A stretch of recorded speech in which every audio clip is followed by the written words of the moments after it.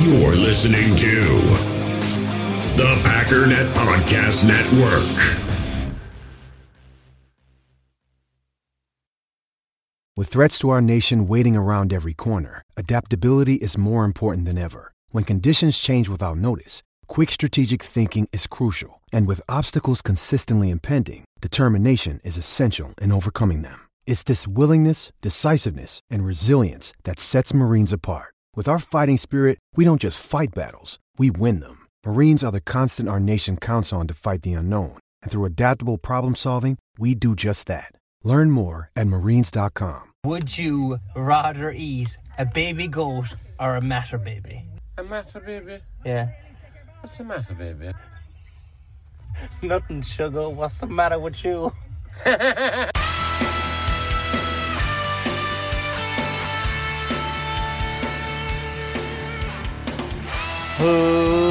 Ladies and gentlemen, welcome once again to the Packernet Podcast. I am your host and resident panelist, as always, Ryan Schlip. Check us out online, packernet.com. Find me on Twitter, pack_daddy. Well, I hope you all are having a fantastic Monday. I know it's usually a rough day for some people, but just do like I did and take the day off, and then it's a great day. It's like Saturday or Sunday all over again. It's simple. I don't know why you guys don't think of these things. Jeez, I got to do everything for you people. But on this glorious day, we're just going to keep doing what we've been doing. Talking about football. Same thing we do every day, Pinky. Enough.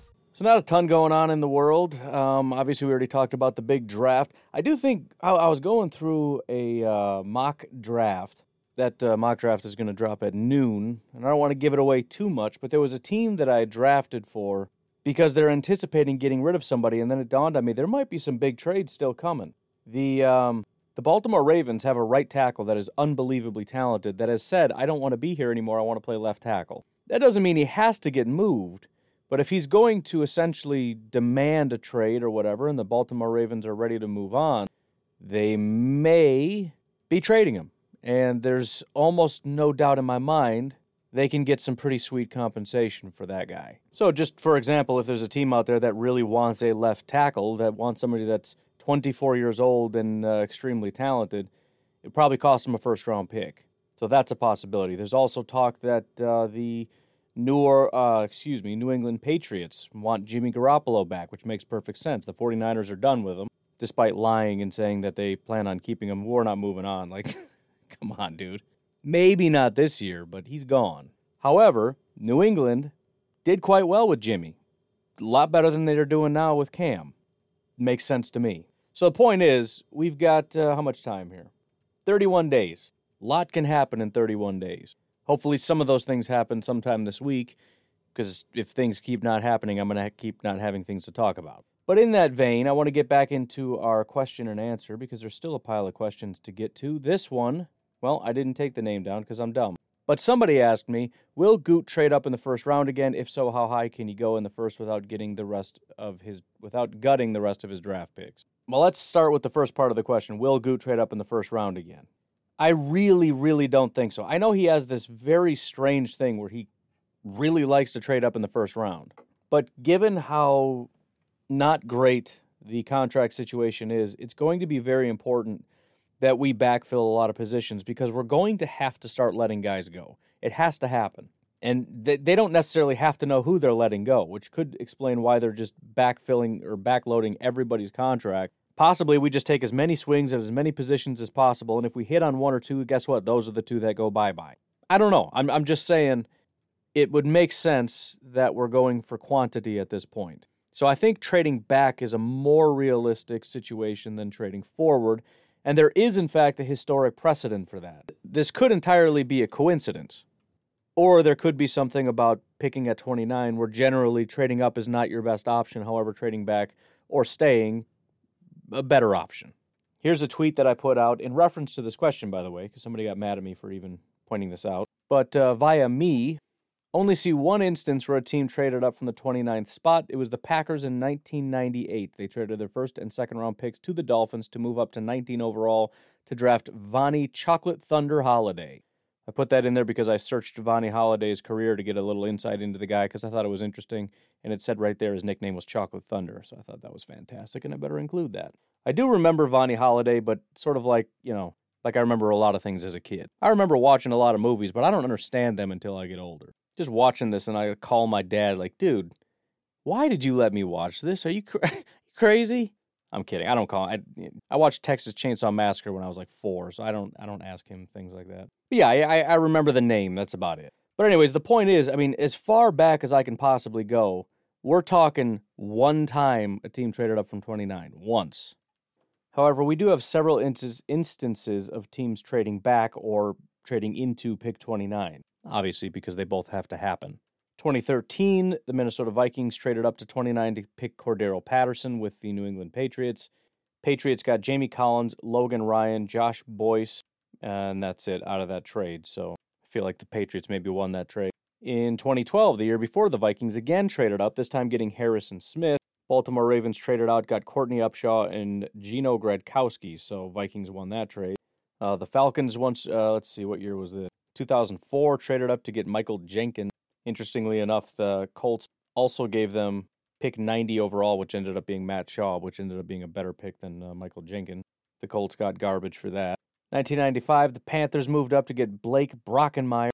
And in 1994, the Cleveland Browns moved up to 29 with the Philadelphia Eagles to get Derek Alexander. And we're at an era where these guys might be good, but I don't know their names, so I'm just gonna not comment on the quality of the players because I have no idea. But the point is, generally, this is an area where teams trade back. Somebody in the early second round wants to get back into the first round. They're willing to give up some pretty good value to get up there, and it makes more sense for the team in the second round to take that elevated value than to pick these guys with their board kind of sitting there going, a lot of the really, really good guys aren't here anymore. So, I'm going to kind of just bail on this whole thing. And this only goes back to 1994 that I can see. So since 1994, one time a team has traded up. So I guess you can say there's like a 1 in 26 chance. But again, you compound that with the idea that I at the very least, even if they don't trade back, I think it's a bad idea to trade up and give away picks. You need picks. I'm not saying never trade up. You can get a lot of value in the later rounds moving up a little bit for giving up almost nothing. But in the first round, it's always going to cost you more. So just for reference, if we're looking at just a general trade chart, you have to give up at a minimum a 5th round pick. And a 5th round pick would move you up one spot, so that's useless. Like if you want to move up to 28, you give up a 5th round pick. Nobody's going to do that. If you give up a 4th round pick, you can move up about 3 spots. So we can move up to 26 if you give up a 4th round pick. And already with the 4th round pick, you're talking about some pretty decent value. Can maybe get to pick 23 if we give up a 3rd round pick. And then you're talking about pick 19 or 18 or 19 or so for a 2nd round pick. So think about that. I mean, teams that pick 18 or 19 are kind of bummed because all the really, really good players are kind of gone. I mean, obviously there's still a lot of talent left in the draft, but you get to like 12-ish. And that's where the big drop-off tends to occur. So if you want to get up to like, this is decent territory as opposed to, this isn't great territory, it's going to cost you your 2nd round pick. Now, again, it just depends on your board, and obviously I have no idea what their board looks like. I have no clue. And if there's a guy that they think is a top 10 talent that falls to the, 20 range, are they willing to give up a 2nd round pick? I don't know, maybe. I know they're not going to want to at all, but who knows? And obviously you can go up from there if you give up additional picks, but I'm not going to sit here and do every single combination. Just know that I think at the most they would give up like a 3rd round pick, maybe like a 3rd and then some. But again, I think that's really stupid because they need a lot of things. But I would say when the draft gets to like 23 or 24, now you're looking at a period where if the Packers are going to trade up, it's going to happen around now. I mean, anywhere from now until, 26 or something. So from 23 to 26 is like the trade range. After that, it's like, eh. But again, in my opinion, are they going to? I would kind of doubt it this year. Got a draft question from Jonathan Bree? I don't know. Do you think that Gutekunst will go after a cornerback from Appalachian State and get Sean Jolly in the NFL draft this year? So I'd never heard of Sean Jolly, so I went down like a rabbit hole, and this is actually kind of funny. So I thought he was talking about 2 different guys. Is he going to get the corner from Appalachian State and get Sean Jolly? And I'm like, this is a super random question, but let's dig into it. So I'm like, all right, who's the guy from Appalachian State? So I searched the big board, and there's only 2 guys from App State. One of them is a corner, and I said, oh, there he is, Shamar Jean-Charles. Let's check the guy out. So I looked at him. Turns out he's actually pretty good. 5'11", 190 pounds. He's played 4 years, but 2 full years at App State. His grades are decent. I mean, 66, 74, 76, and 83. So he's gone up every single year. Really broke out in his final year in 2020, and really has not ever been bad. His coverage grades have been fantastic the last 3 years, and actually the reason he really broke out this past year is that his run defense and tackling grade also went through the roof. On 52 targets, and this is remarkably low. On 52 targets, he's only allowed 17 receptions, which is less than a third. He allowed less than 200 yards, 198, 2 touchdowns, a pick, and 16 pass breakups for a passer rating of 50.0. 16 pass breakups. He had 9 the year before. So this guy's something else. Now, again, this isn't the greatest competition in the world, but he clearly stands out at this level. If we look at where he's expected to be drafted at this particular point in time, and it looks like he kind of came onto the map around, what would this be, February. It's kind of funny. If you look at if you track these guys, you can kind of see there's a big spike. In other words, they weren't even on the list. Nobody ever knew their name, and then boom, they're suddenly on the list. But he's tracked pretty consistently around 250. His peak was 231. Right now, he's sitting at 254 overall. So we're kind of looking at, late round, possibly undrafted free agent type, or maybe just this is one of those guys that really isn't getting picked up by the draft media, and he could go, round 4. I don't know. But 5'11", 190, playing for a small school is probably the biggest thing that's going to push him down. Obviously, I can't comment on his tape because I have not watched him. I could. Let me see if I can find the guy. All right, so I did get to watch a little bit. Nothing on my little database thing here, but I found a couple clips of him on YouTube. Watched him against Marshall. Obviously, that's not a full scouting breakdown, but I will say I like the guy because he's very Jair-esque. He's a smaller guy that's real quick twitchy and very violent. He likes to hit. He likes to tackle. He likes to talk. He got a late hit out of bounds penalty like first quarter. So, yeah, I like the guy. Now, the interesting part of the story here in terms of this question is that after I did all this little assessment that I did, I'm like, all right, let's check out who Sean Jolly is. Sean Jolly is a corner for App State. So I think that's who he was talking about. Now, I will say Sean Jolly is not as good. He did have a real big year in 2019, so maybe, because I'm assuming you're an App State fan, maybe he's sort of the big name, real freakish corner, like this guy's going places, and nobody's talking about him, and I'm mad. 2019, he was an absolute phenom. However, here's the problem. 2018 and 2020 were not great. On top of that, he's 5'9", 180. So I don't really think this guy's necessarily going places. Could be entirely wrong. I don't know. I'm not trying to trash the guy. I'm just saying. I'm putting my money on the first guy sooner than I'm putting my money on Sean Jolly. But we'll see how it goes. Do one more question before the break. Brandon Stringer wants to know, favorite signing over the last 2 off seasons? I don't know that I can give a different answer other than Za'Darius, can I?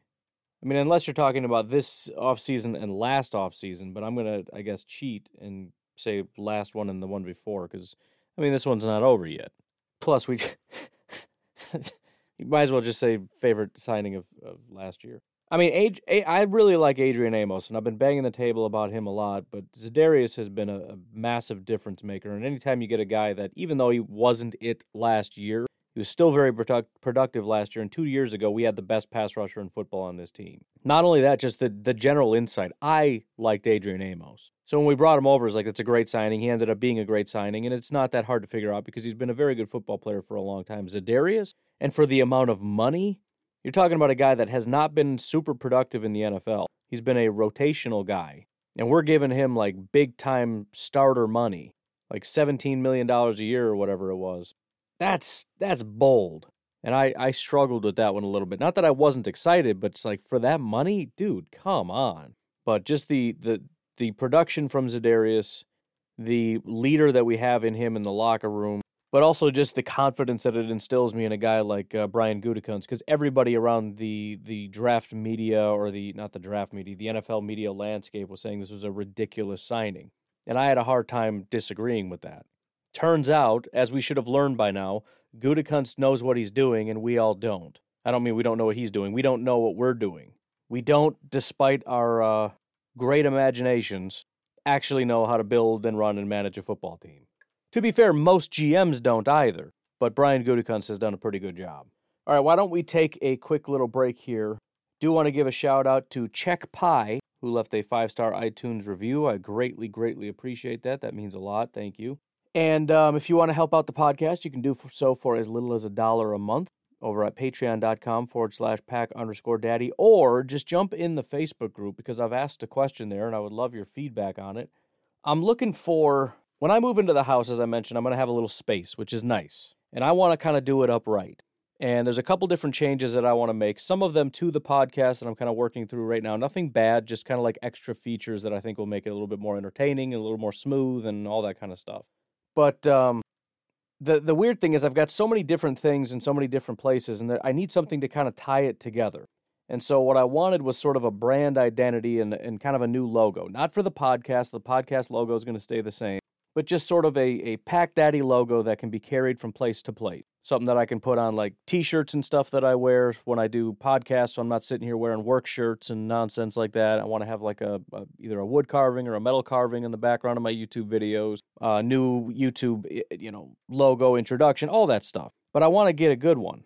Well, I posted some pictures of some of my favorites that are up there. I have a clear favorite right now. But if you wouldn't mind, go into the Facebook group, find that post, and just maybe like the ones that you like. Leave little comments here or there, like I like it, but change this. And the biggest thing isn't so much the wording. They put Pack Daddy on everything, but it's really just the actual logo itself. So let me know what you think of those. Again, the wording isn't going to be as important because it's just the main logo that's going to be kind of carried around everywhere else. Something else to keep in mind is I want to kind of mechanize the logo prior to my intro. So if you can think of something like, there's one that I like that's like a flame. That could be kind of a cool intro, where it's like Pack Daddy and then it becomes PD and then it turns into a flame and whatever. I mean, that kind of stuff, or mechanized, whatever. If you can think of things like that, a lot of people started putting wings on everything. I don't know why, but somebody did it and I thought it was cool. And now all the people making logos for me think that I want wings. I don't know, but it does look kind of cool.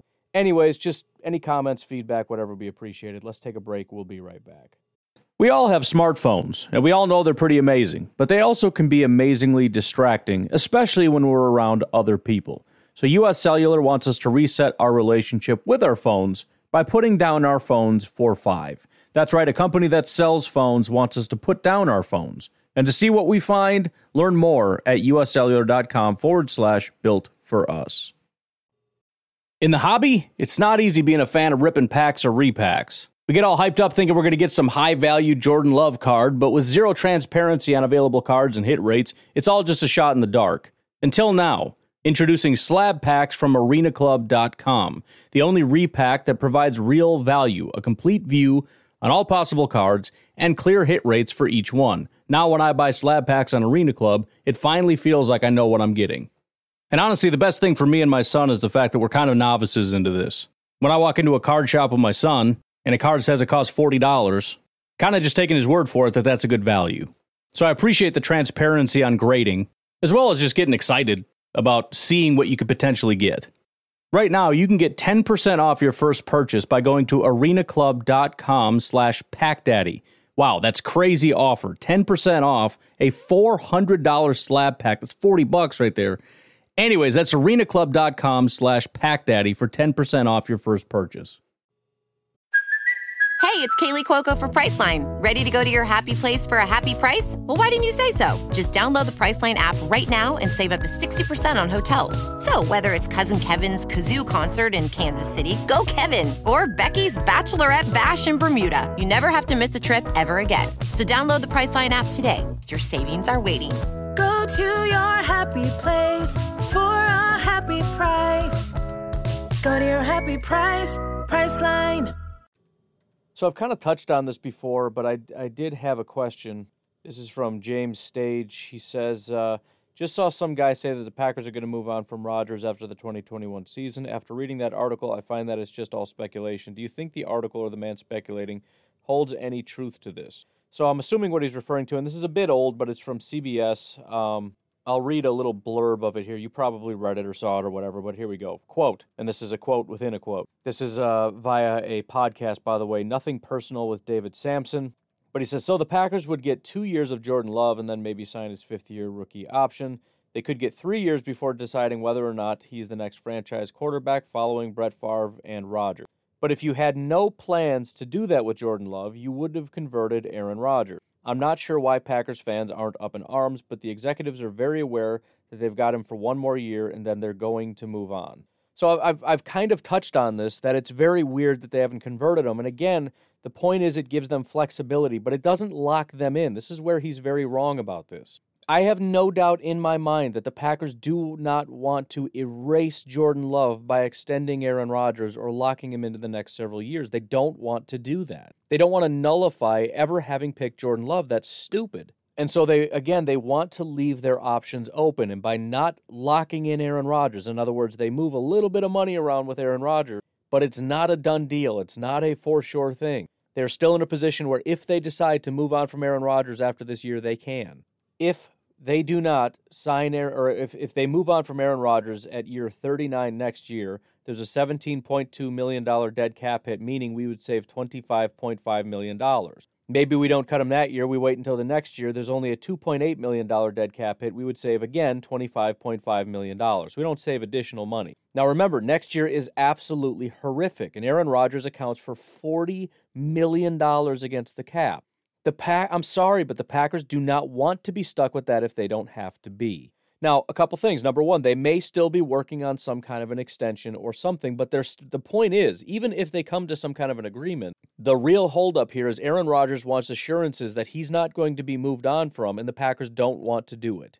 That tells you everything you need to know. However, this is not them saying we want Rodgers gone. This is just saying we want to be able to keep our options open, and if you extend or convert any of this money, your options go bye-bye. Jordan Love goes bye-bye, and Aaron Rodgers is the quarterback of the future. And I know many of you want that. I don't care about Jordan Love. I don't care about the future. Give me 2-3 more years of Aaron Rodgers and then burn this thing down to the ground. I don't know why that's what you want, but many of you just want that. Just stop talking to me about Jordan Love. I want Aaron Rodgers forever.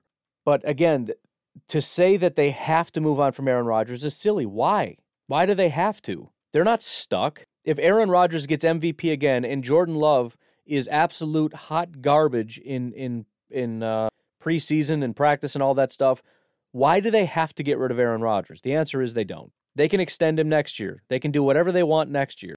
This just gives them the freedom to evaluate as time goes on. They'd like to get a little bit more time to decide what they'd like to do. That's all it is. They're just leaving their options open. So I don't know if this guy just doesn't know what he's talking about or if this is clickbait nonsense or his ability to try to really thinks it's going to happen so he wants to be able to say, I told you so. But this does not follow logically.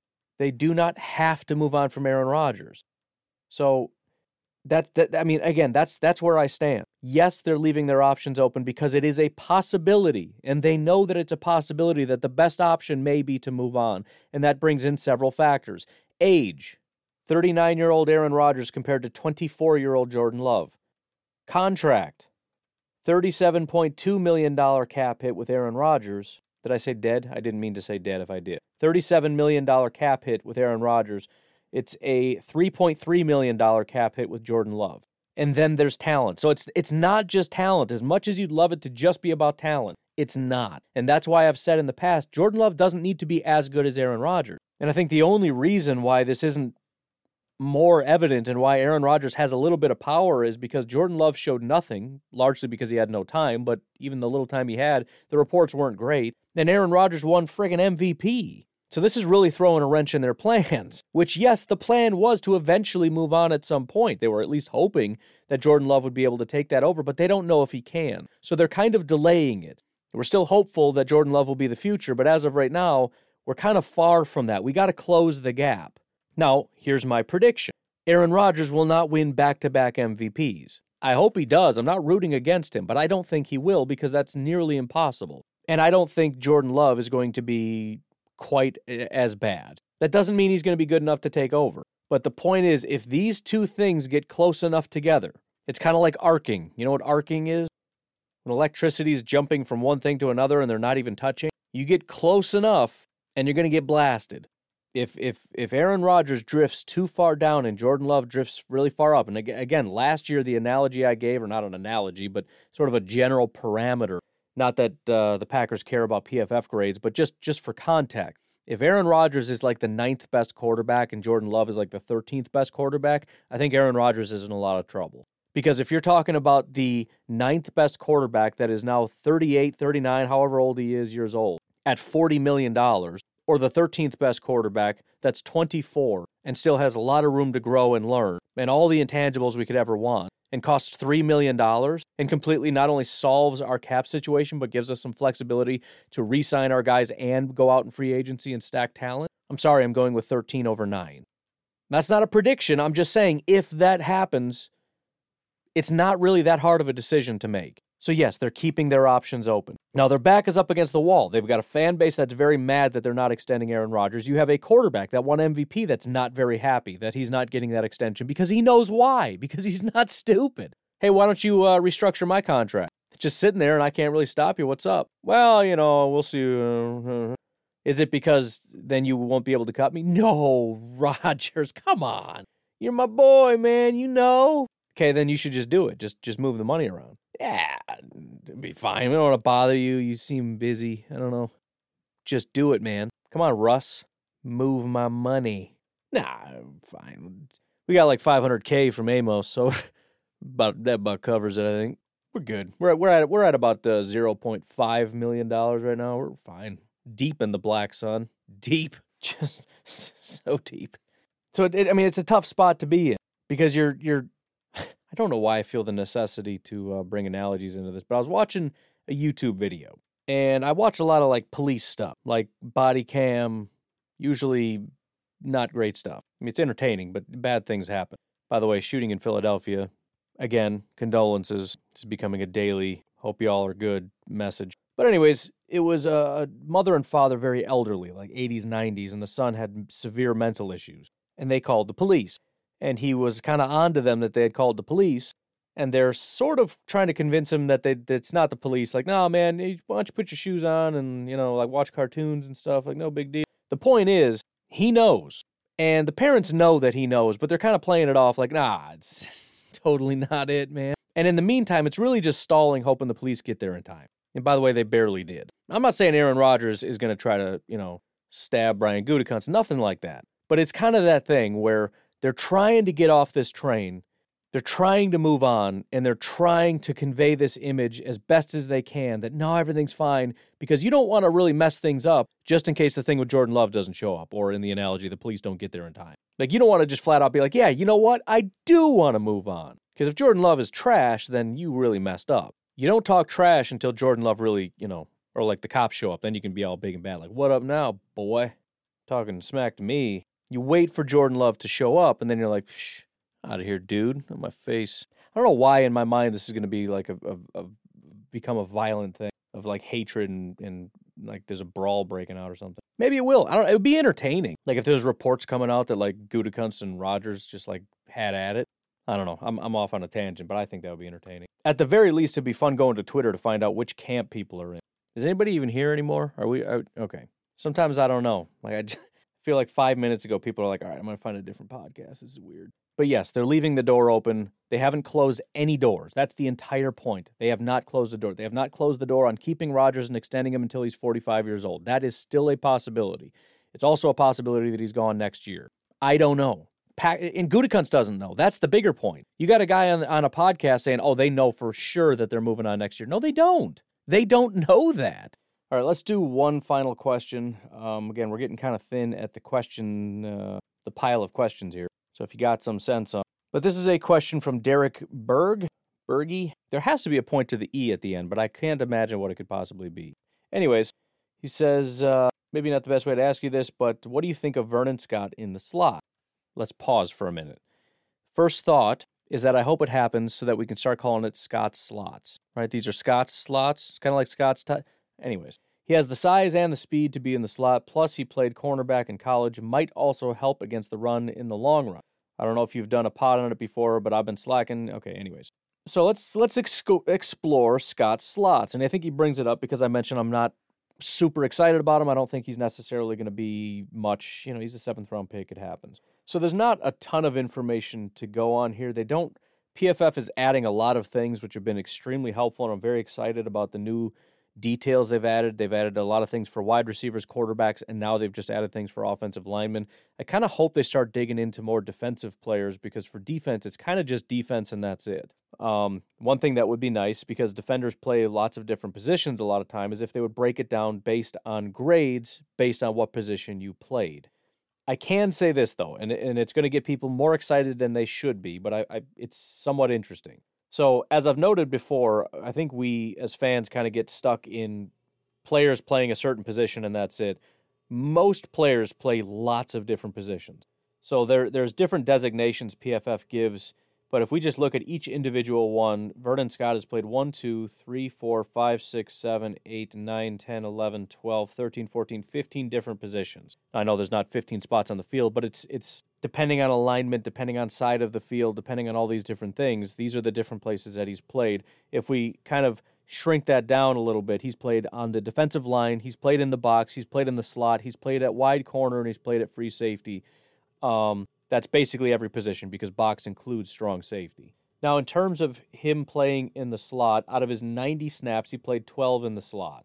The positions he played more, the most he played was free safety 41 times, and then in the box 32 times. Primarily linebacker, not strong safety, which the difference between those two, it's kind of just little known fact about me. I actually applied to do this for PFF a long time ago, probably 6-7 years ago. And it's really just like where you're standing on the field, and you kind of mark it down. They may be considered a strong safety just standing a little bit closer to the line of scrimmage, so they marked him down as a linebacker. It's whatever. But if we look at what game did he play the most in the slot, it was Week 14. He played 3 times in Week 4, 3 times in Week 7, once in Week 10, once in Week 16, 4 times in Week 14. It's not a big jump, but it's the game that, so when we look at grades, we say, okay, how did he grade out generally, and then how does that compare to this week where he played the most? His overall defensive grade was a 57, not very good. Week 14, his grade was a 90.3. So, again, this is going to take people into all kinds of crazy places, like, dude, he's going to be an elite slot corner. Calm down. Everybody has little blips of really good games, and good players have blips of really bad games. We don't necessarily have to tie it into that. Especially if we factor in, weeks 4 and 7 were 3 snaps, which is just 1 less than 4 snaps for those that are, good at math. Week 4, his grade was a 38. Week 7, his grade was a 46. So let's just calm down. But suffice it to say, he has shown glimpses of being very good. And his best ever performance was Week 14, where he spent a considerable amount of time, 4 snaps out of 15 in the slot. If we go back and look at him in college, he actually spent more time in the slot than he is currently in the pros. His 3 main positions, number 1 would be in the box, number 2 is at free safety, and then number 3 was the slot corner. And in terms of total amounts, 199, number 2 was slot. So number 1 was in the box, 200 snaps. Number 2 was in the slot, 167 snaps. So pretty much a tie, like a 3-way tie almost. Now, again, I wish I could break it down and tell you that this is how well he does in the slot compared to everything else, but I can't. And I'm just going to stand by. I wouldn't be surprised if they give him a shot just to see what he can do. I just would be. Let's say I would be surprised if he ends up being a very, very good slot corner, or even kind of serviceable. I tend to think that he's a guy that maybe could be a backup guy, but you kind of just want him to get off the field as soon as possible. That's just my assumption. I don't know. Obviously, I'm rooting for him, and I want him to be great. It's just based on experience. 7th round pick, safety. I tend to think he's going to fade into the sunset. But it would be nice if teams were a little bit more flexible. And I understand there's a lot of teaching and a lot of coaching that goes into teaching a guy a position. And you can't just say, okay, you suck at that, try this. Okay, you suck at that, try this. Because there might be years of trying to train somebody up, and then after like year 3, it's like, all right, he's just not getting this. And if you keep moving him around, you're not giving him an opportunity to learn, and that's not really fair to the player. But it would be nice once in a while if we tried somebody at something else. Right, if we had put Randall to safety, I really think it would have made a difference. He hasn't been an elite safety by any stretch, but Demarius Randall was clearly a better safety than he was a corner, and we just would not stop playing him at corner. We just would not stop. He went to the Browns, and he was like a serviceable safety. So it's a thought, and it's definitely something to keep an eye on, and remember to give kudos to Derek if you start hearing in training camp how Vernon Scott is now in the slot, and this is some crazy thing, and wow, that's amazing. Derek gets props for it. Anyways, folks, I'm going to cut it there. I know this seems like a short episode, but I've spent about 2 hours on this because on days off, I just tend to, not be as focused. So I'm pretty exhausted. I need some coffee. Have a great day. I will talk to you tomorrow. Bye-bye.